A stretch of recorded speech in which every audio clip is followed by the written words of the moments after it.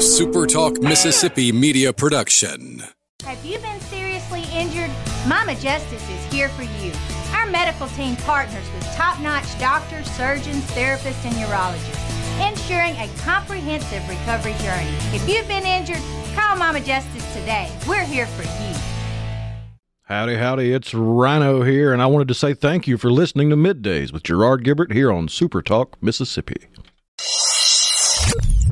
Get ready to go beyond the headlines and join a meaningful conversation with people from around the state.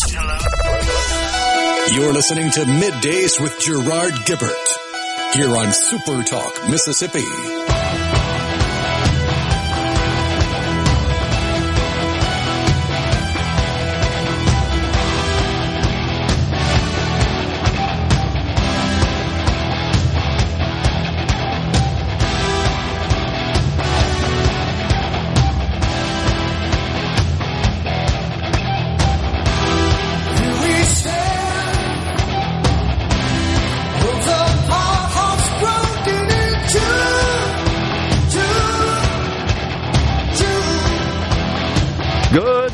Everyone, and welcome to MidDays, SuperTalk Mississippi. I'm your host, Gerard Gibert, along with Rhino in the Element Well studio, guiding you through the middle of your day with facts, fodder, and fine music. It is the first full week of the brand new year. We're here, Rhino. Howdy, howdy. Well, it was a decent weekend. Weather was rainy on Saturday. It was delightful yesterday, I thought. Yeah, for the most part, yeah.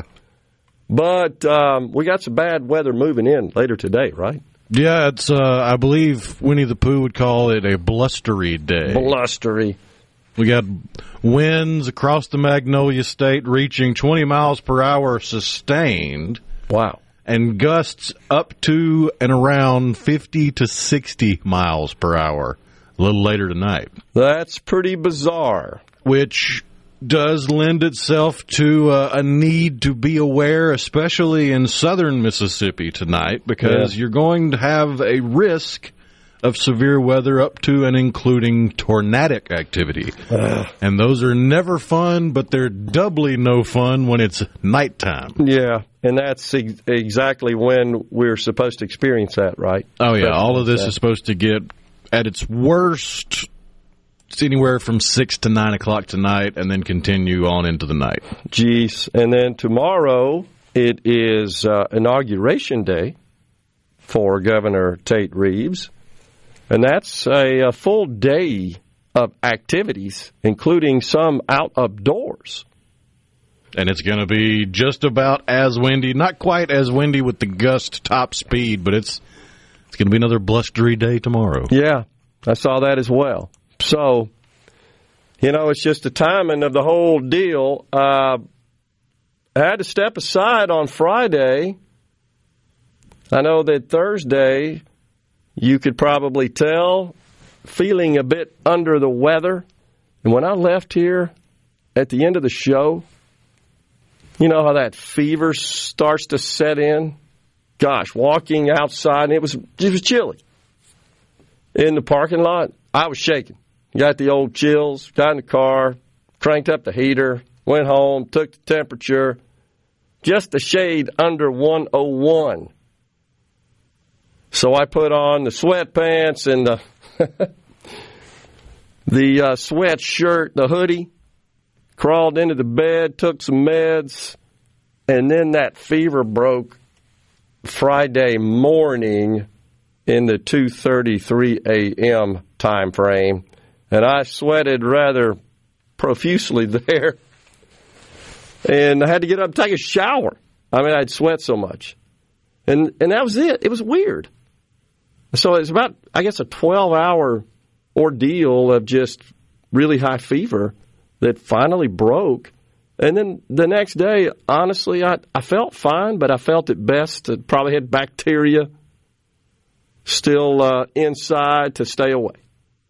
And I texted our content director about 3 o'clock in the afternoon when I knew I was going downhill and say, we better go ahead and plan on this right now.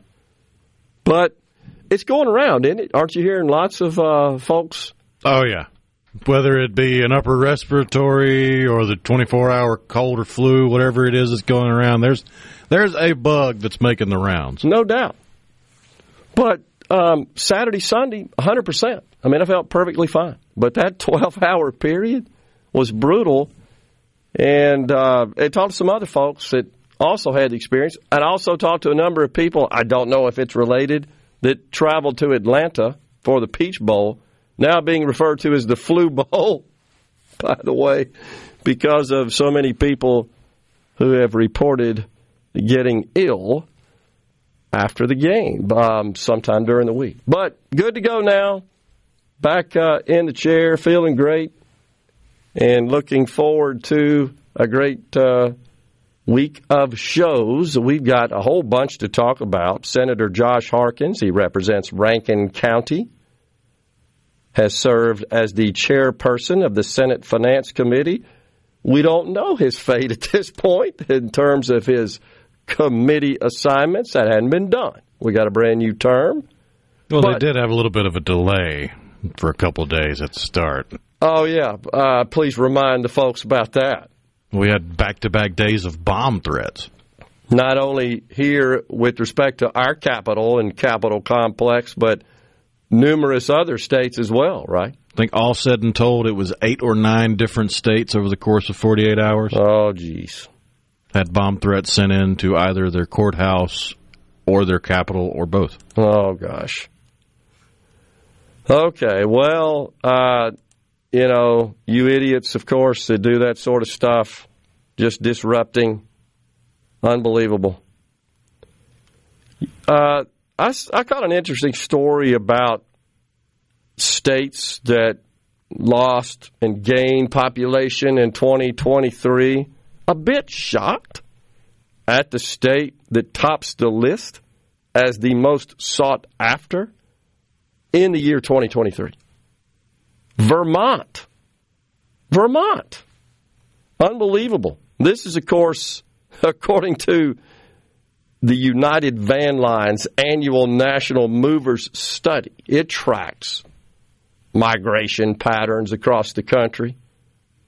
The state which lost the most population, New Jersey.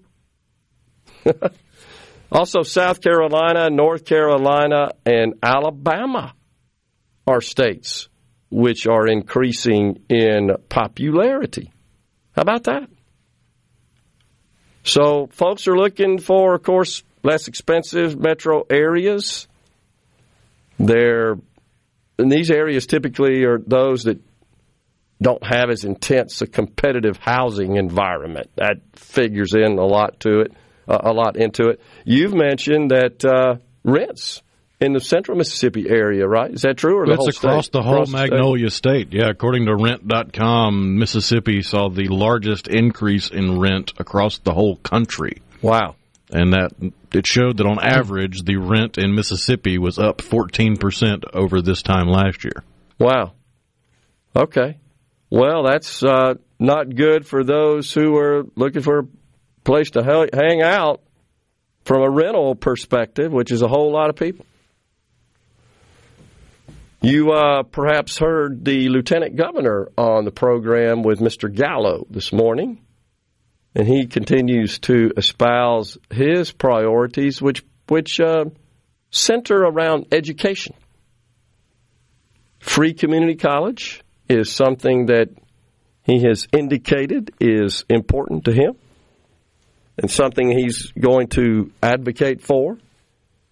And also year-round school. This is something that he talked about quite a bit in the prior campaign when he was elected for lieutenant governor in 2019 and continued to discuss it even after he was elected. Of course, he was pushing for it and had some ideas around that from a funding perspective even. But those appear to be his top priorities. Now, we had a rather robust discussion here around the SuperTalk Brain Trust about the pros and cons of that, wondering how folks feel about that. You know, and what I guess we were discussing was how there are a lot of routes to free community college now, right? Yeah. I mean, it's so we're sort of scratching our head as to exactly who this would impact, perhaps. And then the community colleges in the Magnolia State have done a pretty good job of, if you're college bound, if you have the want and the desire to further your education, but for whatever reason you can't get into or can't afford entry into a 4-year university, the community colleges have done a bang-up job of being a safety net to catch you and go, hey, maybe you should check us out. How about you come here for little to no cost? Get 2 years out of the way, get your prereqs out of the way, and then you have a leg up going into your 4-year university education. And they've been doing that for decades now. Well, that's what I thought. And, of course, I think it's important that if we're going to allow that, and I haven't studied this, so I don't know, that the curricula taught in the community college very closely aligns with the job needs in the market, that employers are saying these are the skills we need for the jobs necessary to staff our organization. I think we have a good community college system. I think it's excellent, maybe the best in the country. And I know we have great leaders of those community colleges. It's just a thought. Coming right back with more in the Element Well studio.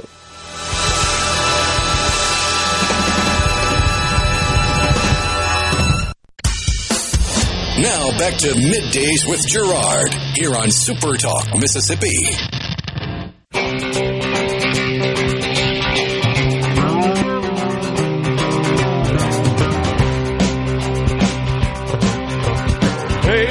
Get closer, the lights are going dim, the sound of your breathing. We are back in the Element Well studio. We are grateful for your support.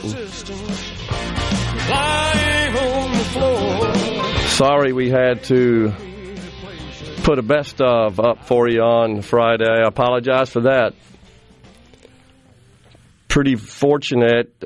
Rarely do I get ill, and boy, that just took me down.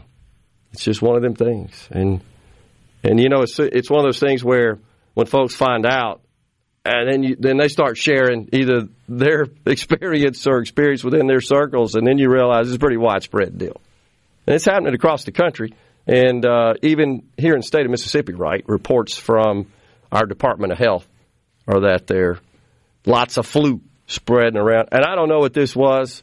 All I know is 12 hours later it was gone, so I didn't worry too much about it for that period, because I did have a bit of the congestion, not the lower congestion, but the head congestion, you know. No taste or smell for that period, but that's usually associated with that problem when your nose is fighting.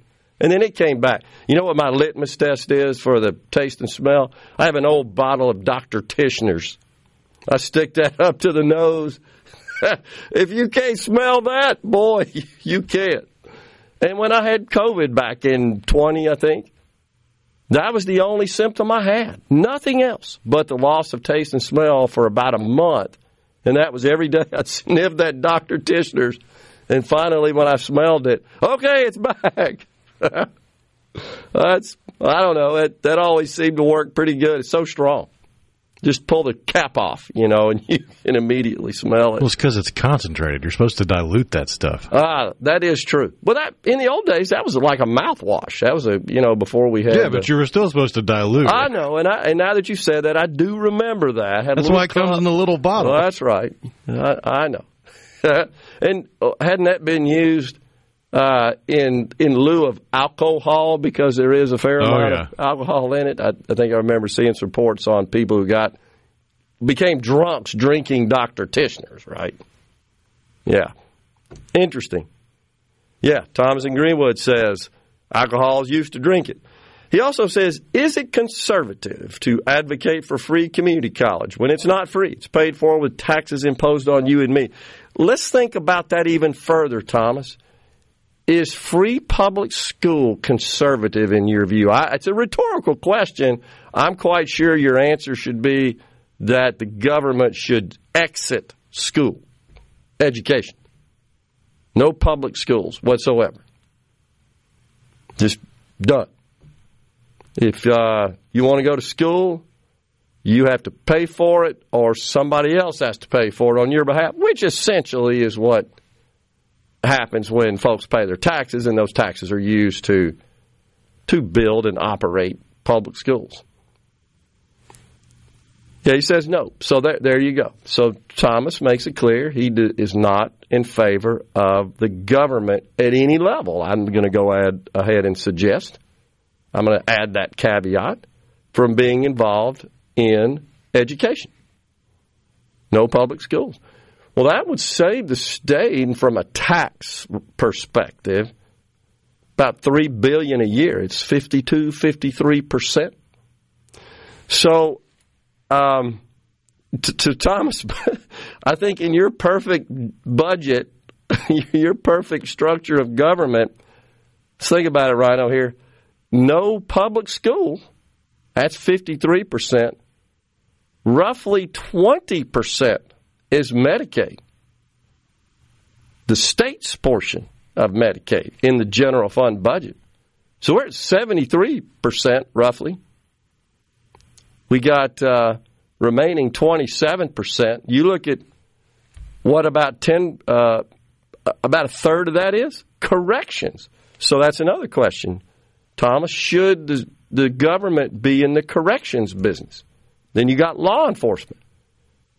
I guess where I'm going with this, get your take on it, Rhino, that I'm not trying to be critical or condemn Thomas here. I'm just saying that there are people in the country that would hold themselves up, typically as highly conservative, and their definition of that is there shouldn't be any government, essentially. That government shouldn't be involved in education and health care, corrections.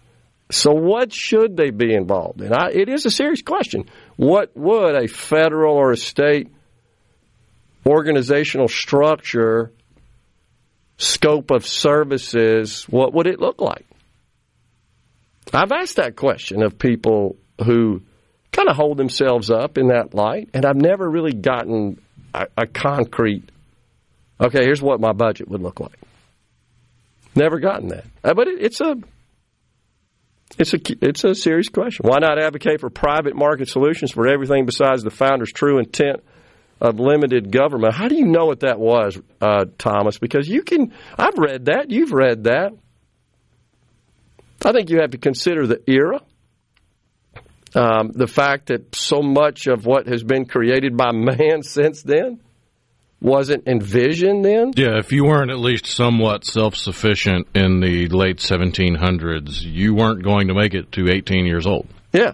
So is that a better quality of life? I mean, it's serious. So for example, did the founders think the government should be, let's talk about this, in the airport business? Right? Did they think about that? I don't think so. Well, did they think about interstate highways? Think about the money we spend on transportation infrastructure. How about water? Electricity in some cases. Utilities. Energy. Depending on your community. It's a complex question. It's a core problem with the electability of libertarian ideologists. They tend to have a pipe dream ideal government that is from somewhere in 1787 up to about 1811. They have a window of history where they believe the government was perfect in its form at that point, and any changes made after that they need to be walked back. And the problem is you have half the country thinks the government's going to do everything for them, so you're looking at trying to convince the other half that that's electable, and you don't have enough historical literacy, enough logic, and enough common sense to actually sell those ideals. So you wind up in this unelectable pipe dream utopia of, well, if we could just go back to 200 years ago, it would all be great for me. I don't really care about you. And that's what comes back to the unelectability. It's never, there's never a thought put towards the game theory of I have to convince someone else of this. It's just I've convinced myself, and that's all I need to do. Well, that is an interesting analysis that I think is largely accurate of where we are and how we got here. So, I mean, it's a great concept to have universal personal responsibility where it is up to you to feed, clothe, secure, to basically take care of yourself. The problem is you're never going to convince half the population to do that when for generations now the government has helped them up, helped them out, and been a safety net. Yeah. And on the flip side of that, the game theory part of it is when you suggest that seriously, without the consideration of the other side, you are torpedoing your own debate because you haven't applied even a modicum of game theory. You haven't looked at what the other side is going to say about you need to take care of yourself. Because the other side's going to say they're heartless. And you can't win an election when half the country thinks you're heartless. Well, let's take it a step further than that. Those who believe, let's say as Thomas does, why don't they mount a lawsuit and sue the government? You shouldn't be in the education business. Or do they fear that the courts would not be fair? Because if it is true that it's unconstitutional, for example, I mean, you could find a number of things the government does that you could say that's not what the founders intended, but a lot of these things weren't invented then, so nobody really knows. I still maintain and your point about, hey, you were on your own back then. I mean, that was the idea. They were more worried about getting out of the tyranny of the king. I mean, case in point about game theory, look at Social Security. If a Republican, whether or not Thomas or anybody else believes they're conservative, if a Republican brings up the fact that Social Security needs reform to survive, the left and the Democrats, representing half the country, are going to scream bloody murder that you're trying to take away retirement, and their voters eat it up. No doubt. And it's a very effective political strategy and talking point, by the way. Well, we're taking a break right here. We're in the Element Wealth studio. Is it the King's birthday today? It is. Okay, appreciate that. You're right on the money on that one. We're coming right back. We got Senator Josh Harkins at 11:05. Tim and McGee says, glad you're back, my friend. After COVID in 2020, I still have no smell. Dang, Tim. Coming right back. Hey, I'm all shook up. You're listening to Middays with Gerard Gibert, here on SuperTalk Mississippi.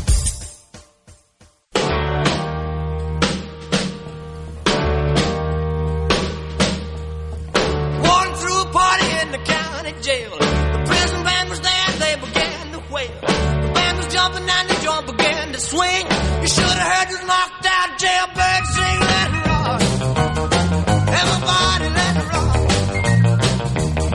Everybody in old cell block was dancing to the jailhouse rock. Spider Murphy played his tenor saxophone. Little Joe was blowing. Welcome back, everyone. 1935 on this day, that's when the King, Elvis Aaron Presley, was born.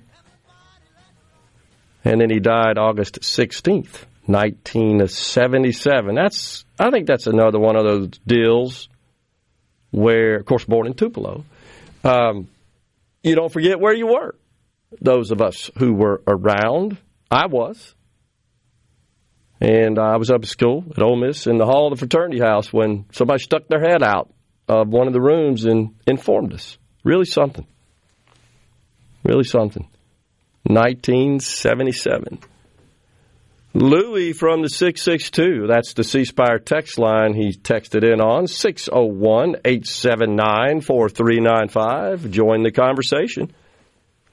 One issue that is rarely addressed concerning the cost of college is the elective courses. Why are they mandatory?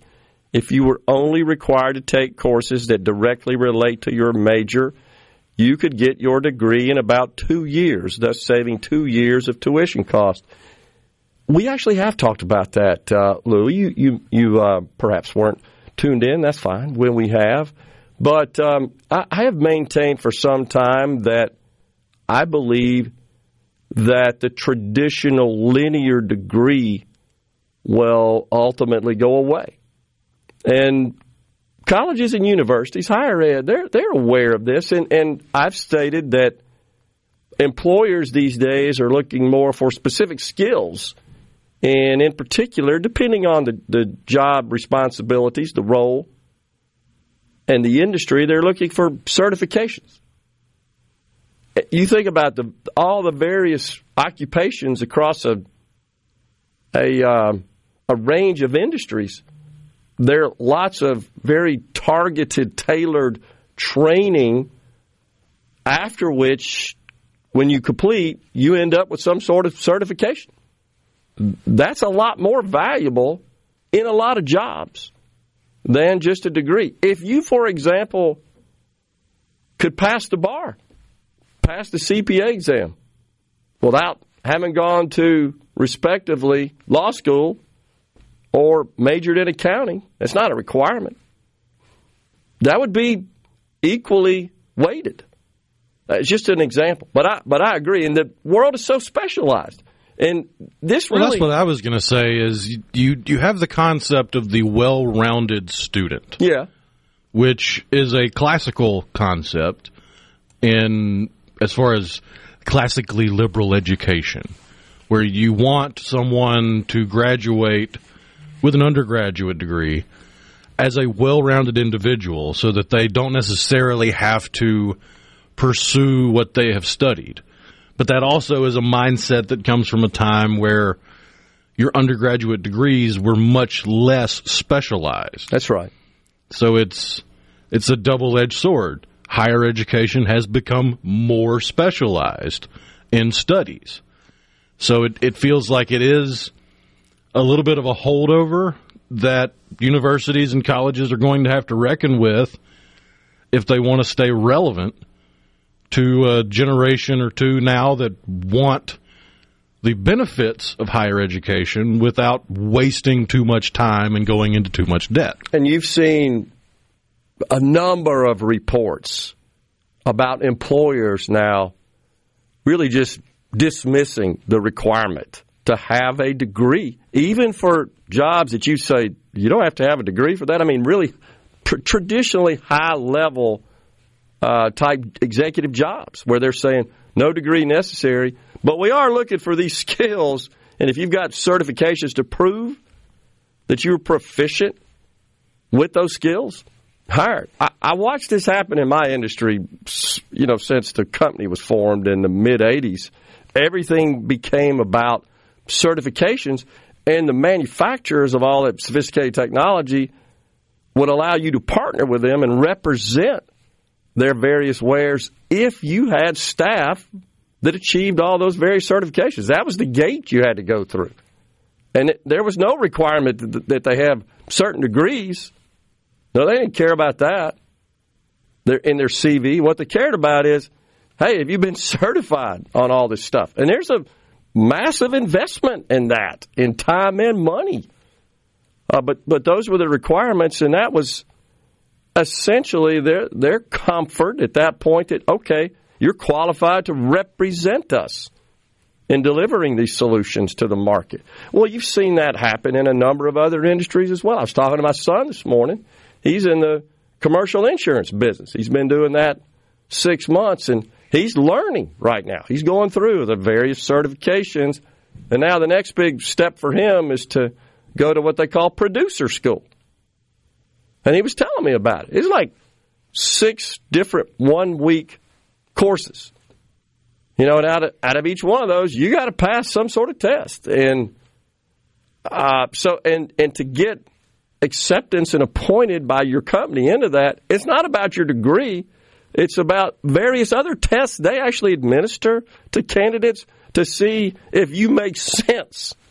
And it's technical proficiency and commercial insurance, plus lots of other interpersonal skills and social skills, and do you show that you've got the capability of just selling, persuading, developing relationships, maintaining those relationships through serving your customers and all the things you got to do? Well, that's the kind of stuff that you don't learn a lot in a textbook or in a classroom.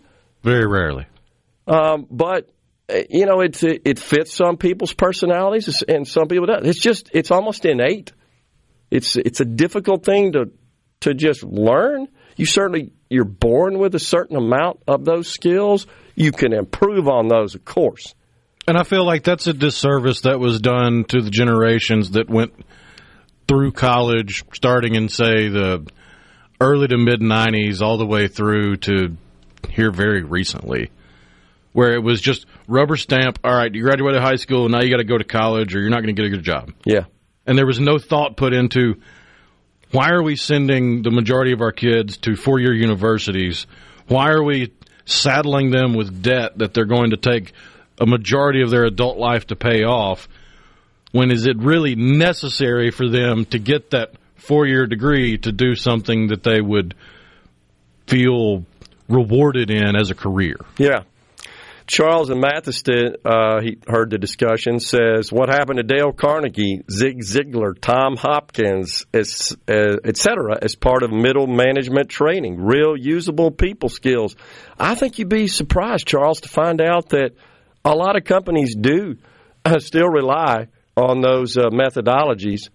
I personally went through the Dale Carnegie management course.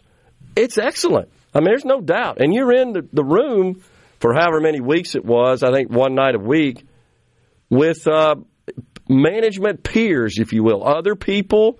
They could be independent business owners or entrepreneurs. They could be in management in a large company. I remember we had 2 or 3 folks from AT&T that were, actually I think it was Bell South back then, that were in my class.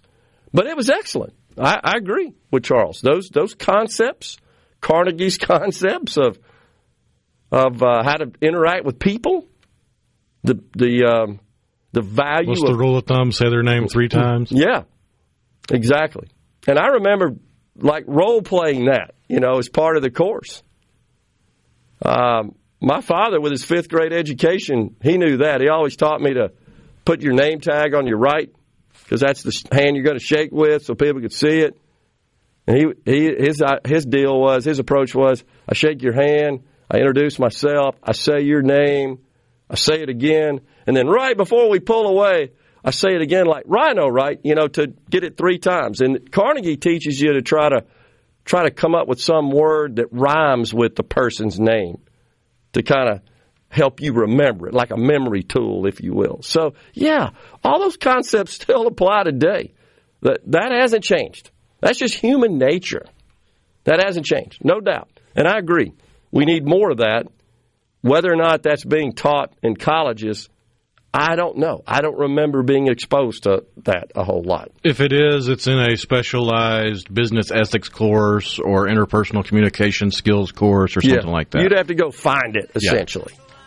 But I hear, I certainly understand the idea that Louis put forward that, we ought to focus more on training folks for those specific skills. And that's what our workforce development programs, that's what they're designed to do. On the C-Spire text line, Chris and Summit. Come on, guys. Every student needs to sit a semester in Western Civ and British Lit. I will say I took business ethics when I was toying around with staying in school for a graduate degree. That was one of the courses that I took, business ethics. And it was taught by a philosophy professor that kind of had that philosophy sort of style, I guess, is part of it. We're coming right back in the Element Well studio. Senator Josh Harkins at 11:05.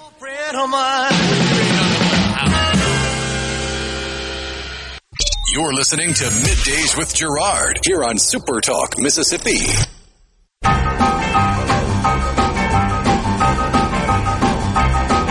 baby, I ain't asking what you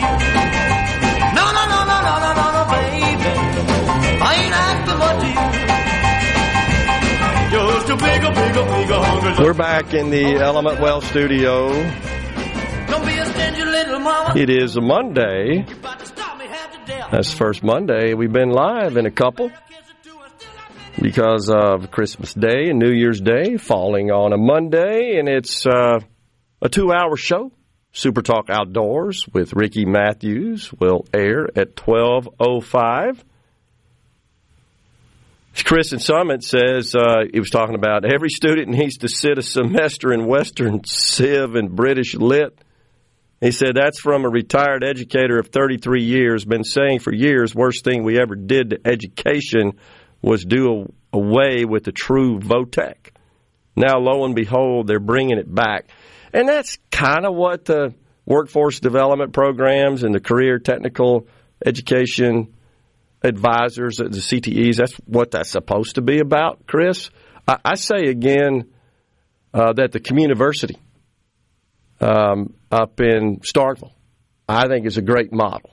And that's what I was talking about with the disservice to at least 2-3 generations of students is I was on the tail end of it, but it still happened for about a decade and a half, even after I graduated high school in 2004, where VOTEC was almost looked down upon by the educators and the people that were pushing you to go to college because that's just the next step after high school. And VOTEC was looked at as, well, if you're not even going to look at going to college, you might as well do some VOTEC. And that's not what it should be. Yeah. It should be a route to employment for those that don't need or want to continue their education at a higher level, because not everybody needs an undergrad degree. Even less need a master's degree. And there's an infinitesimally small amount of people that need a PhD. Yeah, and like we said, we're seeing more employers as well that are dropping that requirement to have a degree. Walmart was an early adopter of such a policy. I'm talking about for executive level jobs. We're not talking about jobs that traditionally have not required a college degree. We're talking about jobs you think, oh yeah, you got to have a degree for that. So we'll see where that goes. But I think we're going to see a revolution in education that is more consistent with that environment and that approach, where we're more concerned about you having these specific skills tailored for the job than we are this just broad cross-section of coursework that you've completed. You see a lot of people say, I don't know why I took this algebra, I'll never use that again, right? That's probably the course you hear mainly from folks that don't really care for math. And it could be, that you're able to work your way through life without ever relying on algebra. I can't personally imagine it because I guess I used it every day in my work. I always thought that there's a difference in basic algebra and all the way up to like calculus. Agree. I have to know how to find the area under this curve.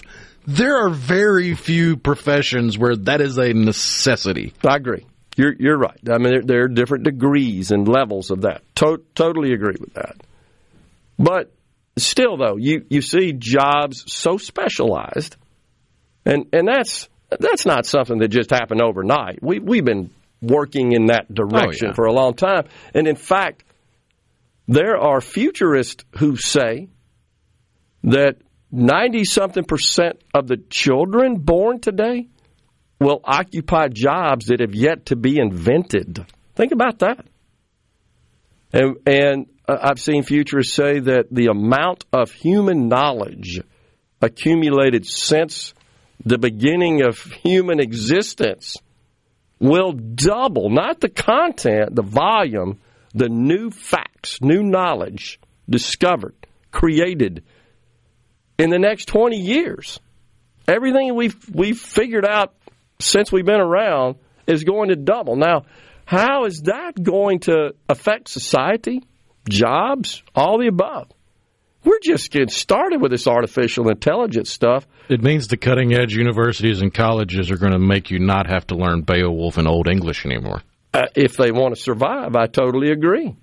And it is crazy. Because unless you're going to further your education and become an educator in English, especially with a specification or a focus on Old English, why do you need to know it well enough to read Beowulf in it? Yeah, totally agree. Charles, by the way, says, friend of mine went to diesel school right out of high school and retired extremely wealthy and always was in demand for his skill set.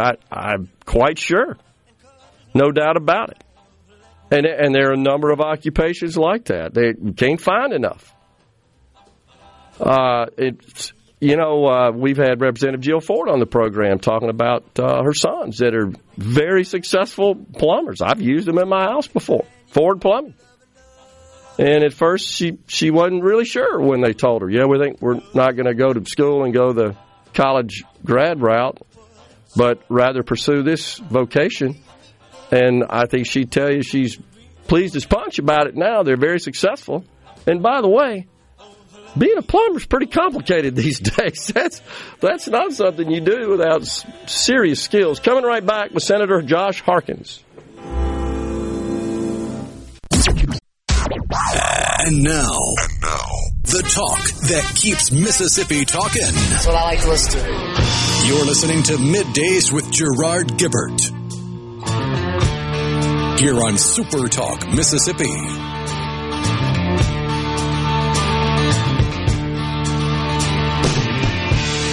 is here again, oh Lord. Haven't been home in a year, oh Lord. I hope she holds on a little longer. Welcome back, everyone. It is Middays. We are in the Element Wealth studio. We thank you so much for joining us. We welcome now to Middays Senator Josh Harkins. He represents District 20 that incorporates Rankin County. In the past, he's been the chairperson of the Senate Finance Committee. Good morning, Senator Harkins. Thanks so much for coming in, sir. Good morning, Gerard. How are you doing? Are you still just Rankin County? You're just Rankin County, yeah. Okay. I shrunk again in 2012. My district contained part of Madison. I lost it in that redistricting, and then this one I lost a couple of precincts in Rankin County. So I'm getting smaller and smaller, which is a good thing. It's growth. Yeah. I mean, that's because you've got more population. Yep. So your district has concentrated a bit. So we're off to the races with no bomb threats today, huh? Knock on wood. Good grief. Yeah. What a way to start the deal. What a way to bring in the new year.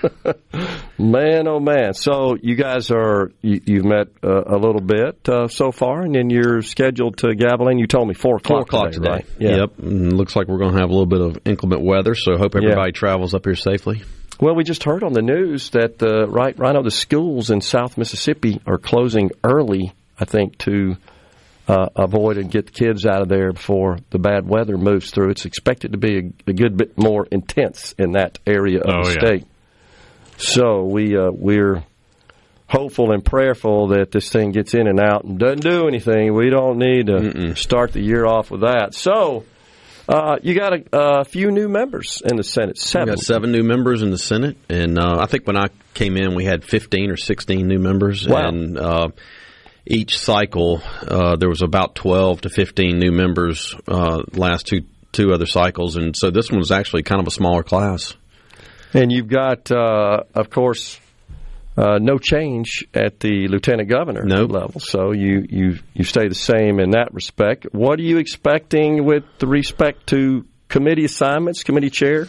Well, I was listening this morning. I heard him say that he's going to make those announcements this week. So we met with him earlier before the session started and kind of handed in our list of areas we're interested in, and I'll kind of echo the first term of his lieutenant governor's when he made the appointments the first term. I think I got a lot of the committees that I'm really interested in. It's important in my area, public health and finance, and a lot of these. And there are other committees that you don't serve on, but you still kind of pay attention and watch. And whether it's universities and colleges, highways, I mean, those things are important to all senators, and so. I'll be interested to see where we all line up here by the end of the week. So are you willing to share with us what your priorities are? Or not your priorities, I mean your preferences, I should say, for committee? You want to stay in finance? Yeah, same. I enjoyed finance. I learned a lot about state government. Every year you learn something about our government. You learn something about how the process works and what goes on. I think that, I really sunk into a lot of issues. I mean, first year was COVID, and it just kind of turned everything upside down, and it forced us to have to really change a lot of the things we were doing. So it forced us to kind of learn some things and try some new things out. And through the years, whether it's tax cuts, different facets of tax cuts, whether it was the income tax cut we passed, learned a lot. We dug in on that. We had hearings over that summer. We really looked at a lot of different aspects of our tax policy in the state. And it really opened my eyes of all the moving parts behind the scenes. And, people just, if you're not in there looking around, peeking under the tent, it's hard to really fathom all the things that are going on and the kind of the moving parts that make up our tax policy. That's true. And when you change one facet of it, it impacts so many other areas. And so I really enjoyed it. We worked on the software sales tax on software as a service. That was a big deal we worked on last year. So there's just a lot of moving parts that we've looked at and tried to streamline and make better for our businesses in our state to grow and prosper, and individuals as well. Okay. So let's actually talk about priorities and kind of what you're thinking about, what the agenda looks like there in the Senate or in the legislature in general. Well, me personally, I represent an area, ever since I got elected, I remember receiving in December this first piece of mail, and it had the unemployment rate for the entire state. And I looked down and saw Rankin County was had the lowest unemployment rate in the state. And every month I looked at that, it was the lowest unemployment rate all the way up until this past year. So for almost 12 years solid, Rankin County had the lowest unemployment rate in the state. And I kind of took that as, what's important in my district are jobs or opportunities for employment and development and growth. And it's an area that's grown. Obviously, that's why my district has shrunk the last two times. So I feel like that's an important part of what people in my district are looking for. And under that umbrella, there's a lot of things that go into that. It's roads, it's infrastructure, it's education, it's a lot of things that are important, healthcare, that make up why the district is growing, why there's development.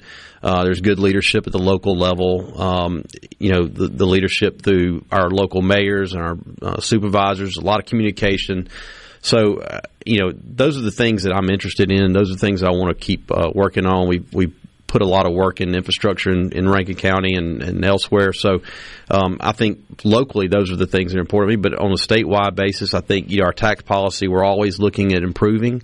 We're always looking at how we can do better. Same with education and healthcare. So all those things are important, and there's a lot of room to work on. Okay. So let's get into some specifics, if we can, with respect to tax policy. I think the governor's made it clear he still is prioritizing full elimination of the income tax. That always comes up. It always comes up, and I'll remind your listeners. You and I talked about this a while back. Our income tax makes up roughly about 32% of our revenue to the general fund. Yeah. And when you go and look at what would it take to eliminate $2 billion of revenue, because essentially that's what you're doing. You're saying, hey, we're going to forego this money to get back to the taxpayers, which is always a good thing. But doing it responsibly and how you do it matters. And so we looked at, people say, well, cut some expenses. Well, what would you have to cut in order to make a $2 billion transfer, from the general fund to taxpayers? Which is a third. Which is a third of our revenue. Yeah, I think our sales tax generates about 36% of our revenue. Well, I'm saying, Senator, from a cut perspective, we'd be cutting a third of government spending. Correct. Yeah. Exactly. So if you eliminated these agencies and their employees and the activities they perform, the Attorney General's office, the Auditor's office, the Secretary of State's office, Wildlife, Game and Fish, Corrections, Mental Health, Department of Health, Department of Human Services, Child Protective Services, Department of Revenue, Department of Public Safety, Homestead Exemption, Military, and the Department of Rehab Services, that would only cut $1.4 billion. Okay. So need another $600 million. You need another $600 million, and what's going to be left of government and the services that citizens expect many of those agencies to provide. So growing out of this is how we're going to accomplish this, I think. And so we've taken a step where we are going to be at a 4% flat tax, and this year we've dropped it from 5% to 4.7%. We eliminated the 4% bracket last year.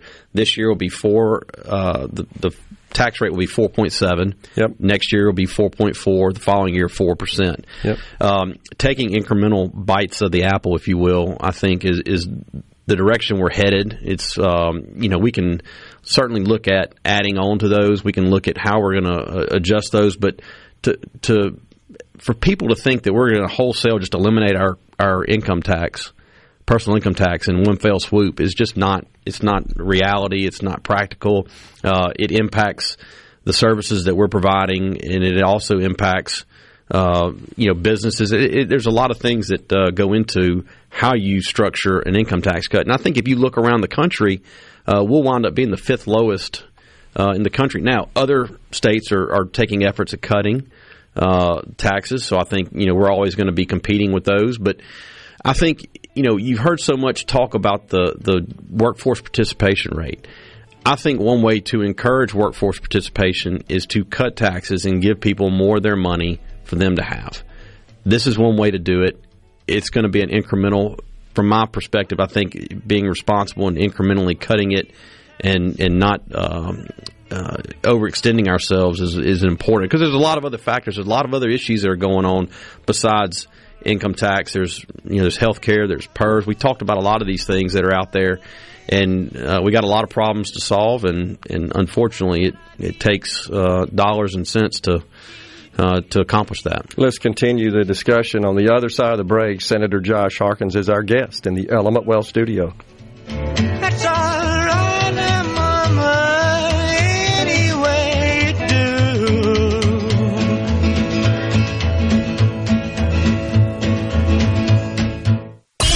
Middays with Gerard Gibert. Let's do this. On SuperTalk Mississippi. Let's go.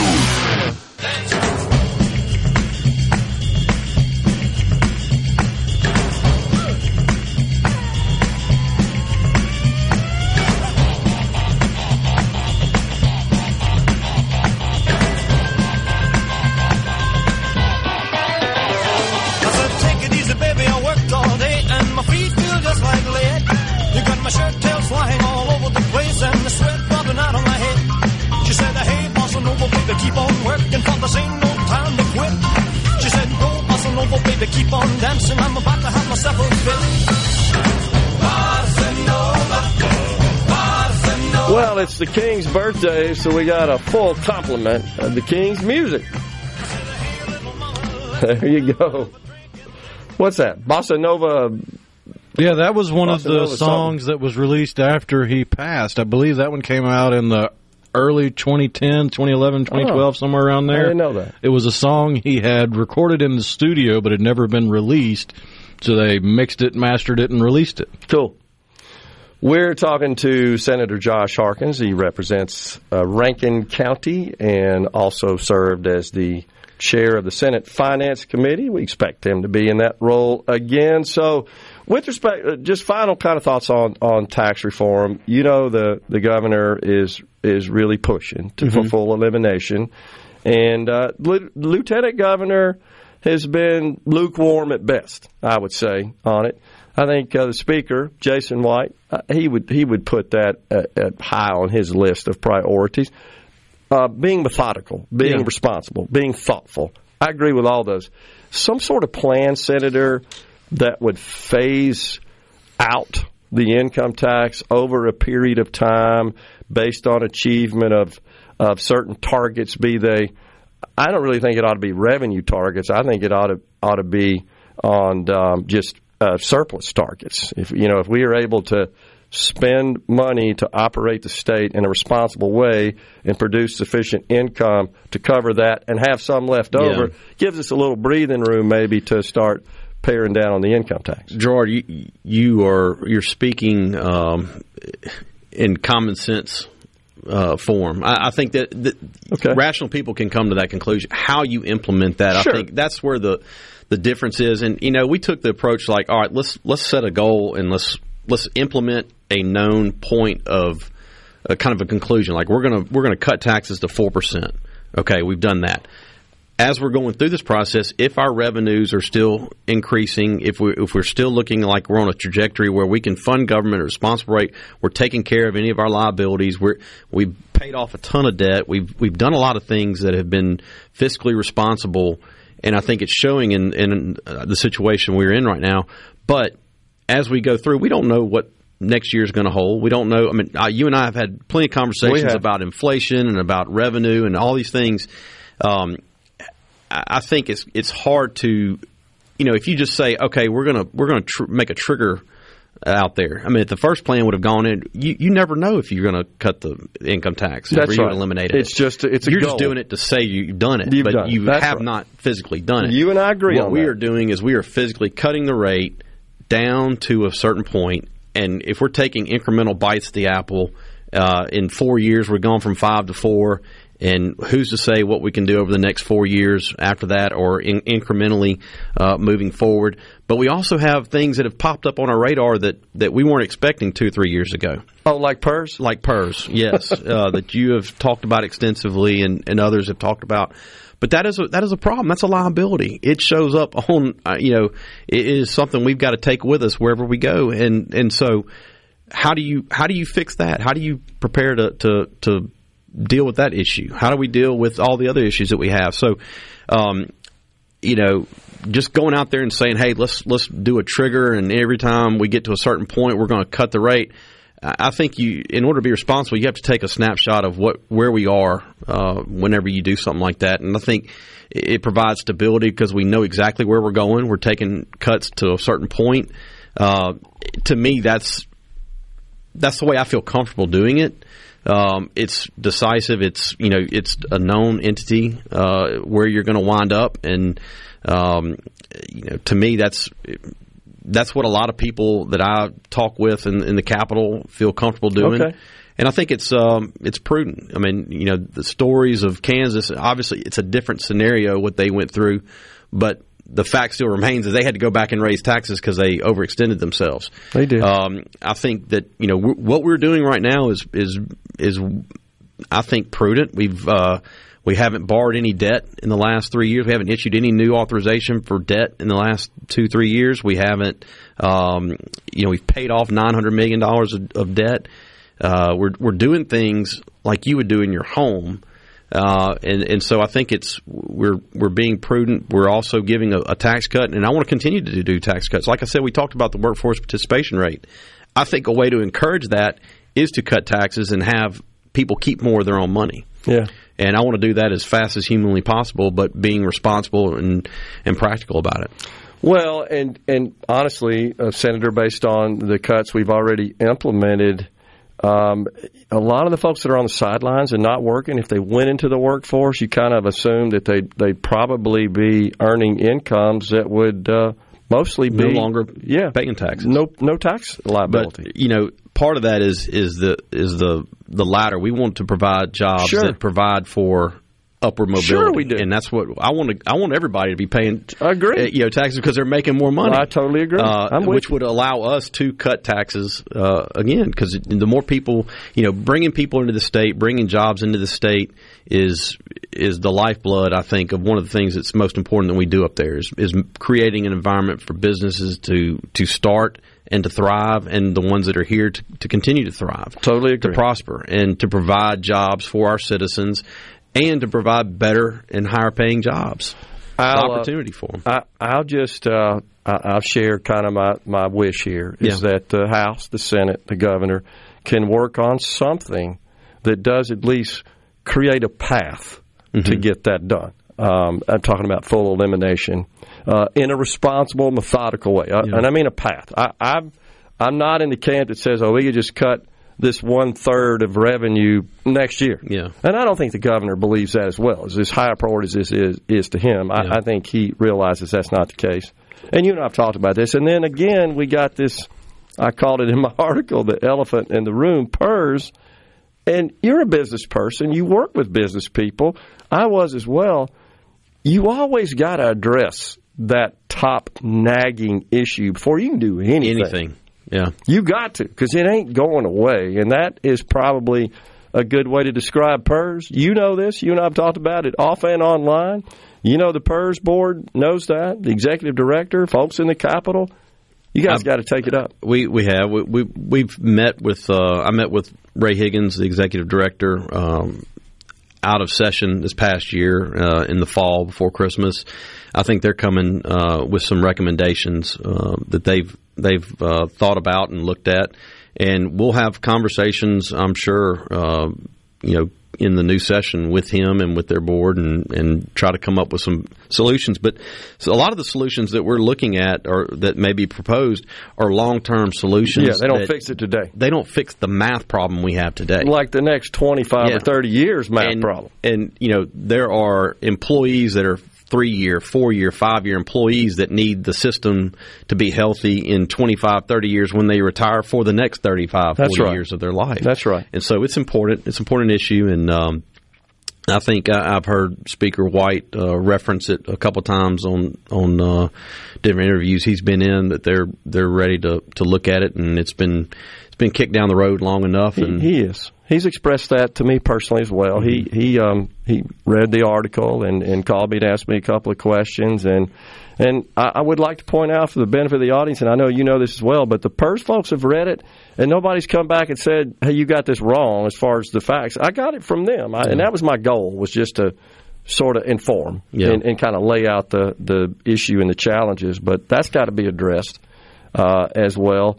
And then we got this healthcare industry problem in our state. I think we got a really good thing done, the governor's proposal to reform the Medicaid payment model, which is going to inject a fair amount of money into our hospitals in the existing Medicaid program. But we're not in the out of the woods Medicaid here. program. Yeah. And a lot of this is I mean, not a lot, but some of it is internal. The way that we're delivering health care it has to evolve. I think, obviously, with population shifts and when your customer base is not there, you can't just continue in perpetuity without changing, without morphing into something that's more efficient for the times that we're in.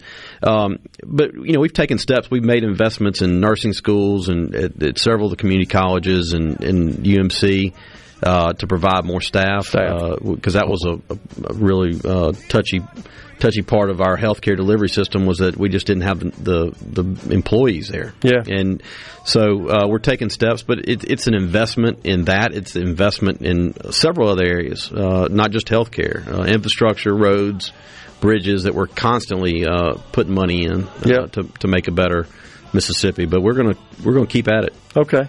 Appreciate you coming in. Thank you for having me. Always good to see you. It's good to see you. Senator Josh Harkins has been our guest. We're coming right back in the Element Wealth studio.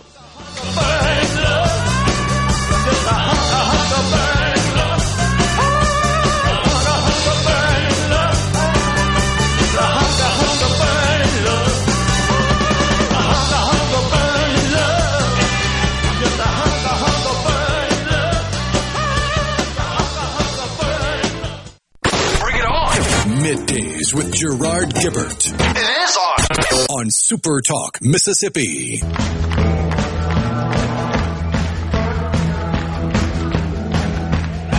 Some of y'all never been down south too much. I'm going to tell you a little story so you'll understand what I'm talking about.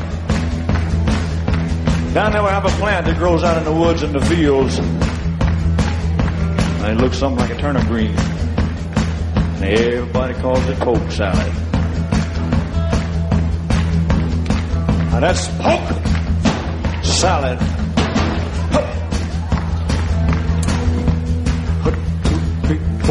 There we go, the king. It is his birthday. And apparently I was mistaken about Bossa Nova Baby. Okay. It was released. It wasn't released on a studio album. Okay. But it was released as a part of the soundtrack to the film Fun in Acapulco. And it was released as a single with the B-side Witchcraft.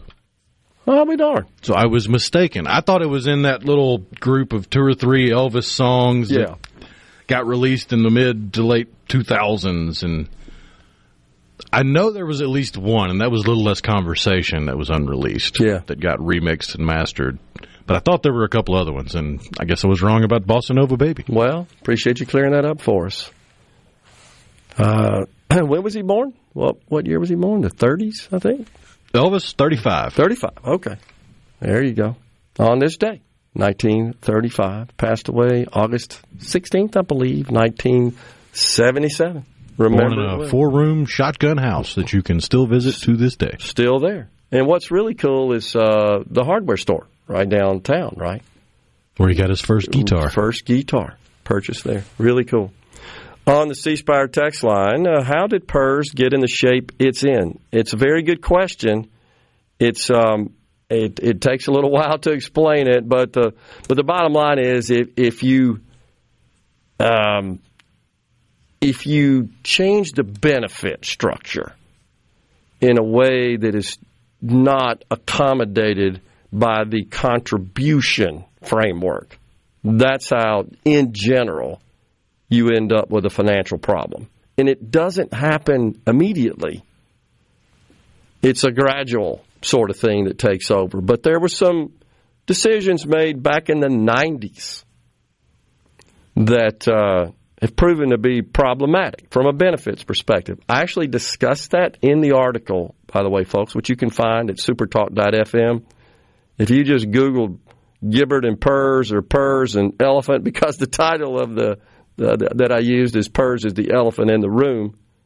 And that really, the title was something I thought of because until the last year, it didn't really get a lot of attention. And I have said this on the program before. I apologize for not paying more attention to PERS and its financial challenges. I should have been more into that prior to the past year. And the reason that I got interested in the past years because some of the traditional news agencies started writing articles, including here.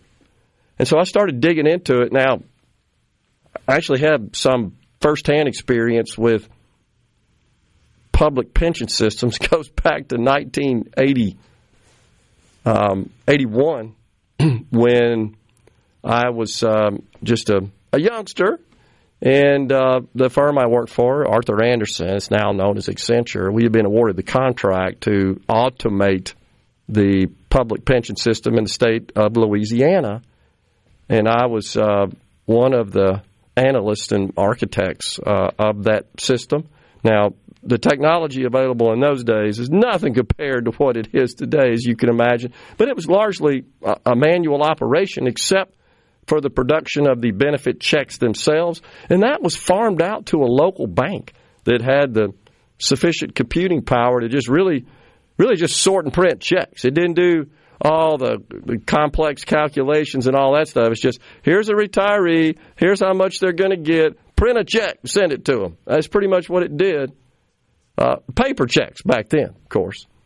I never forget, Rhino, they'd bring the bank statement with the canceled checks in a truck because there's $40,000 a month or something like that. It seemed like it was a bunch of checks. That's all I know. And they'd bring it in a truck, tray after tray after tray of the canceled checks, and that was the bank statement in those days. So I had some exposure to the inner workings and the details and nuances of public pension fund accounting systems. And that background does come in a little handy in analyzing this issue. But that's how we got there, essentially. State legislatures need to give up their supplemental PERS benefits since they only work 4 months out of the year. Well, that would have zero effect. That is teeny tiny, infinitesimal. And they contribute to it. And their benefits are based on their contributions and their pay. So it all works out. It's not like they're getting anything special. Now, we could have a debate about whether or not legislators ought to have a supplemental program all day long, but as far as correcting the financial problem in the main PERS program, if you got rid of that today, that would have zero bearing ever on PERS. Let's be clear. It's nothing in the scheme of things. I know that may make you feel good because those legislators aren't participating in a defined benefit program, but it's no financial impact, just to be clear. Let's see. That's just a question. That gets kind of deep there, Rhino, about remote work. Pharmacy? Yeah, according to this texture from the 901, the State Board of Pharmacy does not allow or recognize remote work for pharmacists. Okay. And the texture says there are dozens of pharmacists in Memphis that would move back to Mississippi, which would include buying homes, cars, paying taxes, but they can't because of inaction by the State Board of Pharmacy. Well, I will say that once the committees are formed, we'll take that up. At least just pose it as a question, see what we hear. We've had Robert Dozier with the Pharmacy Association. He's been on the program many times, and we'll certainly ask him about that as well. I'm likely to see him before we have him on the program again at the Capitol, and I'll throw that at him, see what he says. Appreciate that. The example the texter gives is their employer is a mail-order pharmacy, so it's really only warehouse staff that are physically in the quote-unquote pharmacy. Yeah, got it. DJ in Summit says, Mr. G, you had mentioned one possibility of freezing the 13th check compounding factor, yet they still receive the check. How would that affect amount they receive? So essentially what you'd be doing there, DJ, is let's say that such a provision was adopted today. The 13th check, for those who receive it as a lump sum, because it's an option, you can receive it monthly or as a lump sum, it goes out in December. So what it means is that for whatever period of time it would be frozen, that future 13th checks would be the same as they were in December, this past December, 2023, for however many years they're frozen. I mean, that, again, the thing about solving this problem with PERS, the financial problem, folks, is there's not one single thing you can say, yeah, we just need to do that, and that'll fix it, unless you're prepared to write a check for, $10, $12 billion. Just keep in mind our state general fund budget is just a tad over $6. I mean, that's what we're talking about here. To correct the problem that we're facing for the next 20 years or so in terms of making sure we got sufficient funds to cover benefits. And I'm not trying to say that, hey, we're at risk, and I make this very clear in the article. It's not an immediate doomsday scenario. That is not the case. Not whatsoever. Not even close. It's a long-term issue. And so I think what we're likely to see, which I point out in the article, is a number of different actions to come together to address the problem. And none of those include cutting the service, the base benefit. That is off the table in my view. And with respect to possible adjustment of the cost of living raise, the cost of living increase, which is what it's called, the 13th check in Mississippi, even PERS has said that, maybe freezing it for some period of time makes sense. It doesn't mean don't pay it. It means pay it at the level it is today without continuing to compound it at 3%, as is presently the case for each year of retirement. So whatever your last one was, that would continue, or something in between. I mean, it's whatever they could work out that would make sense.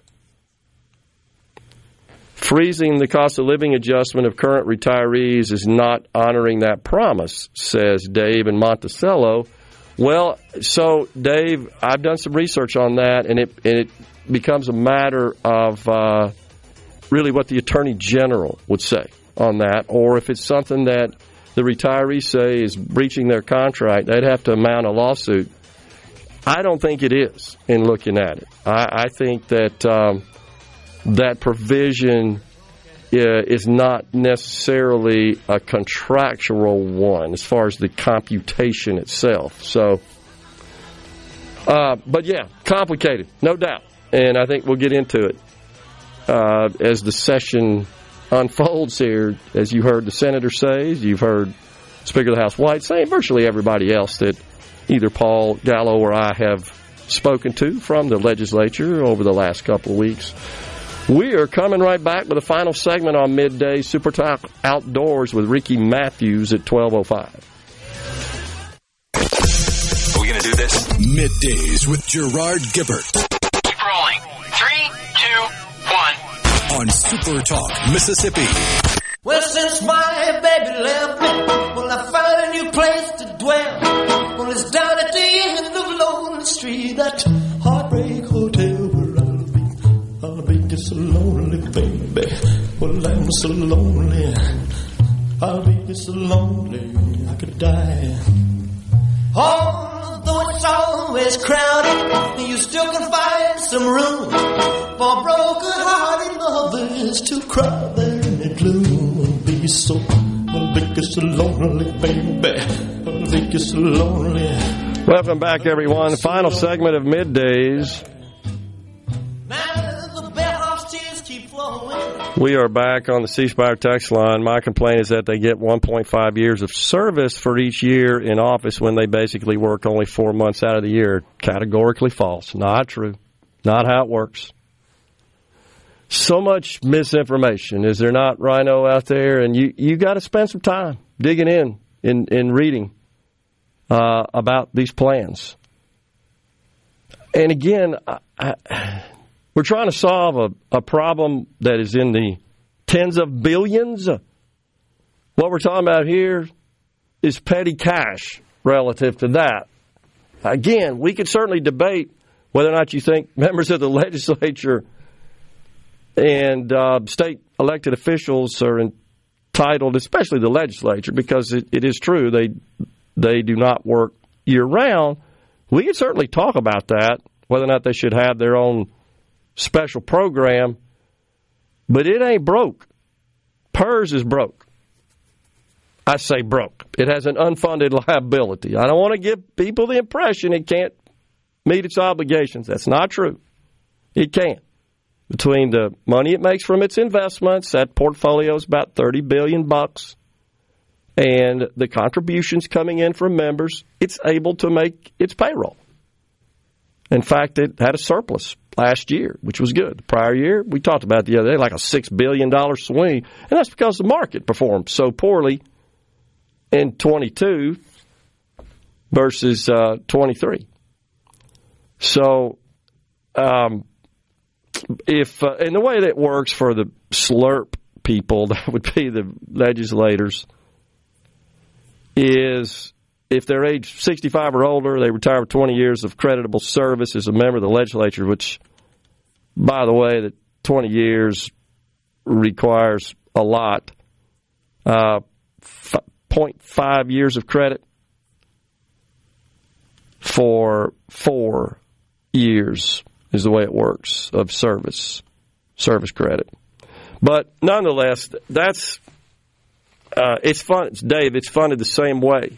It's the same way in that there's contributions coming in. There's both from the employee and the employer, and there's money going out. But it doesn't have the same sort of dynamics with respect to people paying in and people taking out.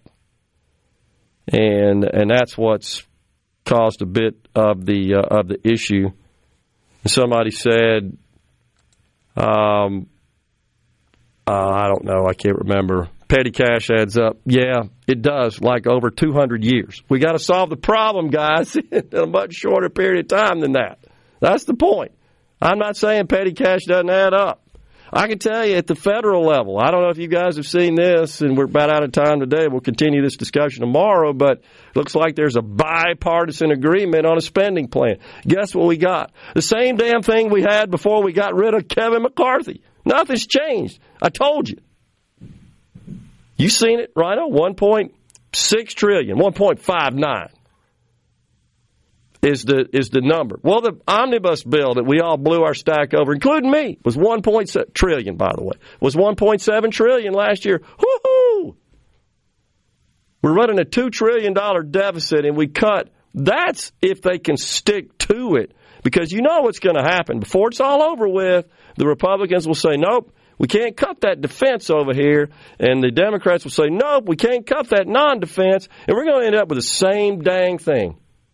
And so I don't think we'll end up with a government shutdown, although there are a number in the House that are calling for it. And they're all, by the way, they're all mad now. They're mad at Mike Johnson. Did I not call it? Did I tell you they'd be mad at Mike Johnson just like they were Kevin McCarthy in a short period of time? Didn't take long, did it? Less than 6 months. They're all, you've seen it, reports all over the place. They're all bent out of shape because he couldn't get it done either. And until we realize we got 1/3 of one government, 1/2 of 1/3 of government, we don't have any power. And you know what? That margin's shrinking by the day because people are retiring. And now we got what? A margin of 3 in the House to get anything done? So, and again, and they'll take victory laps. Hey, look, we cut $10 billion. I'm all for that from the IRS. That's one of the key features of the agreement. Although the Senate Democrats are looking for something in return for cutting the $10 billion of IRS funding. By the way, it's $10 billion out of 80. So I welcome that, but there's a $2 trillion deficit. When are we going to start talking in terms of $2 trillion? And the same applies to PERS. When are we going to start talking in terms of billions, potentially tens of billions? That's what's needed. Otherwise, you're not serious. You're just trying to say, well, I took care of that. I did something. Look at me. No, you didn't. You didn't solve the problem. We are out of here today. Ricky Matthews, Super Talk Outdoors is next. Back with you tomorrow. Stay safe and God bless. A Super Talk Mississippi Media production.